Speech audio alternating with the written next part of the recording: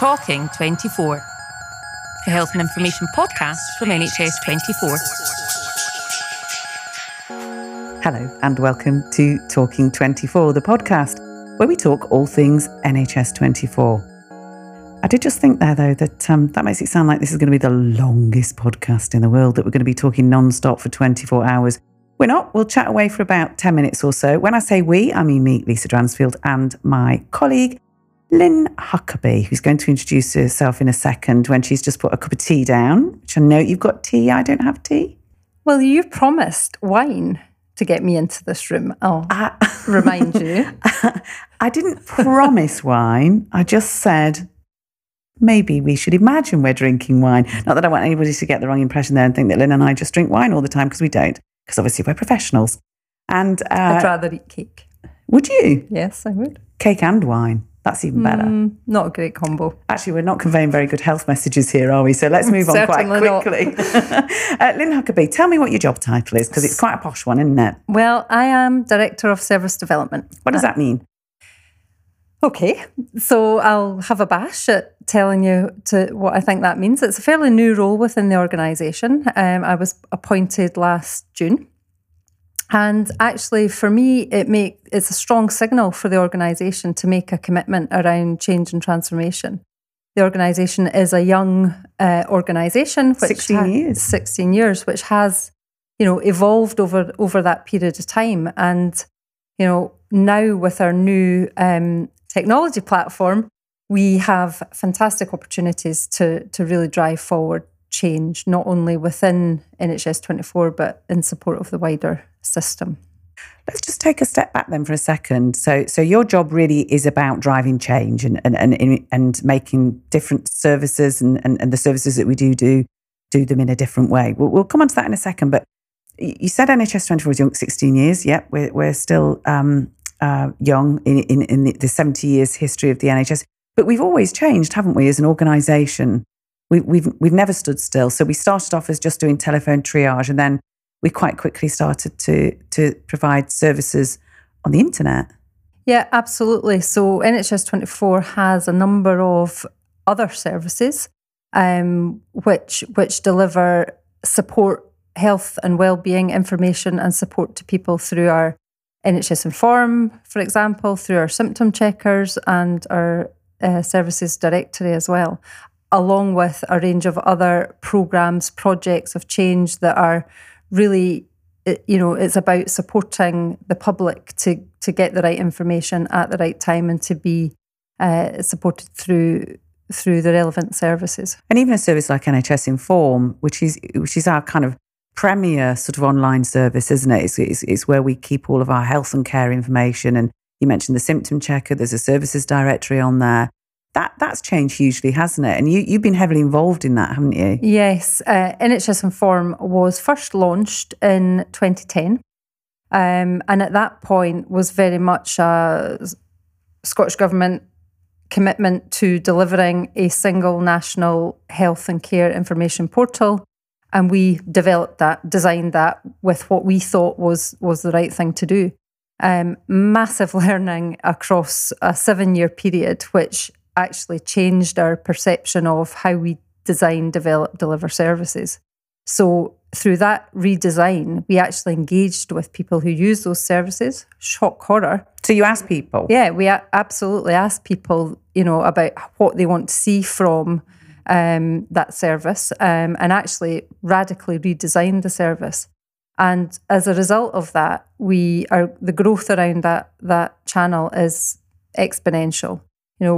Pre-2017, we had about 40,000 users access that service per month, and we're now offering that service in the millions. It's really quite incredible, the power of engagement and collaboration to making sustainable, fit-for-purpose services. But, it doesn't stop there either. It's not to say, tick, we've delivered a fantastic service. We know we have. However, it's about how you then continually evaluate, develop, and continue to provide that service that is fit for purpose. That makes sense to me. I mean, people have got devices in their hands almost all the time, and obviously they're searching for information. And we know that people will search for all kinds of information. And we know that people use the internet to search for health information. In fact, we went out on the streets of Glasgow, actually, earlier this week and asked folk if they actually do search the internet for health information, Google symptoms and so on. Here's what they had to say. If there's something wrong with me or one of my family members, I consult with Dr. Google. Just type in whatever symptoms I've got or my family members have got into Google. I've used like the NHS online thing before where you like look up your symptoms and see what you need to do. Googling is quite a good way to give you an indication. So yeah, I would use it from time to time. I suppose, yeah. I'm quite lucky that I keep well. I don't really have much, but I suppose I have looked up symptoms. Sometimes I Google. I think the NHS is one of the first ones that come up when you Google your symptoms. And if I was to, I would read that one first rather than any ones after that. So the people of Glasgow confirming that Dr. Google is in fact a thing. So it's right and proper that the NHS provides a trusted and assured source of health information. It makes sense to me. But looking at it in the broader context of the NHS in Scotland, why is it really needed? I mean, can people not get information anywhere else? Is there a big gap? So let's take it back a bit. So NHS celebrated its 70th birthday last year. Now, it's a service that was a fantastic post-war innovation, one which our worldwide health partners are envious of, and one of which we are very proud. I've worked in the NHS for almost 30 years, she says, muttering under her breath. And actually, the service, at a broad level, hasn't changed significantly. We've tinkered around the edges, we've undertaken improvement programmes and fantastic results out of those, but very niche, very focused improvement programmes. And I think we've got a fantastic opportunity with the new digital health and care strategy, which was launched last April. In fact, on my birthday, last April. Happy birthday to you. That was your present. To really bring about a significant level and fundamental change to the people who use our services. And that for me is really exciting because that is about truly providing services once for Scotland. And coming back to your point, we also haven't embraced technology. We're all very well used to having devices attached to our pockets and we use them all the time. In fact, I think, to me, it feels like my right hand's cut off if my mobile isn't there. So we need to embrace that technology to mirror how people are using that in their everyday lives, to book holidays, to do shopping, to order a pizza, whatever. Back to the unhealthy food scenario, apologies. So really bringing about the opportunity we have with technology that is there with what people need, really engaging with the people who use, but importantly, who don't use our services. I think there's significant barriers to the way our services are currently designed that, by taking a different approach to how we deliver our services, just opens up the opportunities for people to access services in a way that they want at the time they want. So it's about speed, really, isn't it? It's a lot quicker to find health information with a few clicks on your mobile phone. I mean, we're a 24/7 society. We expect things when we want them.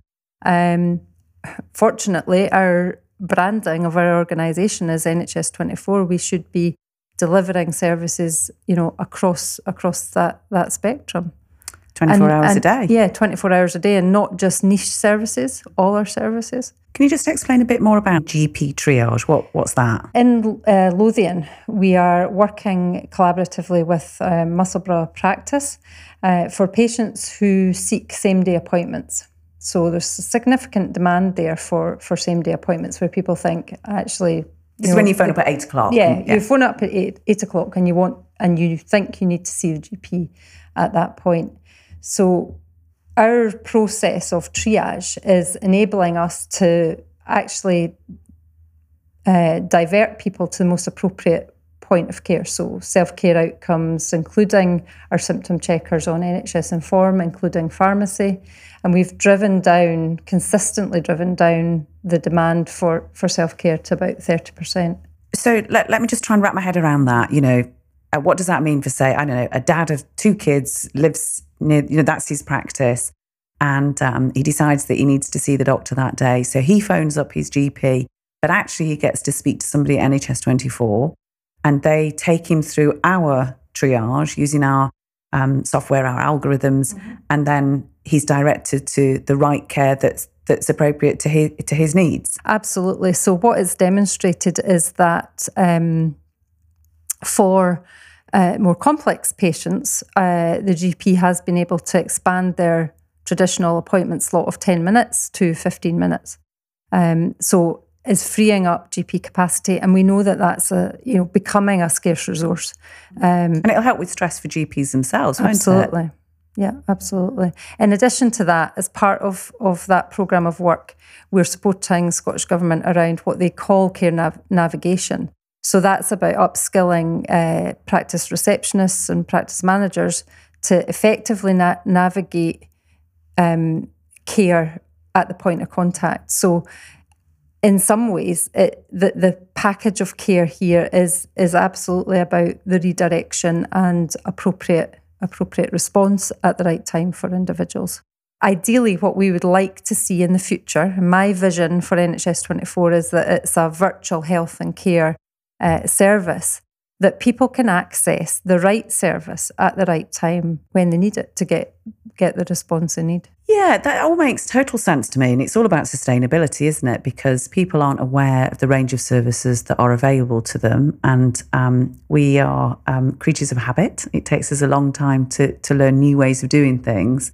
So the more people are made aware that their pharmacists can help with a whole range of conditions, for example, the more likely they are to use them as their first port of call. If anybody's listening to this and they're interested in finding out about some of these changes and maybe getting involved even, I suppose they could do, couldn't they? You mentioned talking to the public about their view of services. Is there any way that they can do that easily? Absolutely. We have a team as part of the directorate called our Stakeholder Engagement and User Research Team, all very grand again, but essentially that is our team who will absolutely engage with the public, engage with groups and communities to really drill down into what people need, what people want from our services. Not to say we can promise and deliver everything, but actually gathering those insights is really critical and really important to us.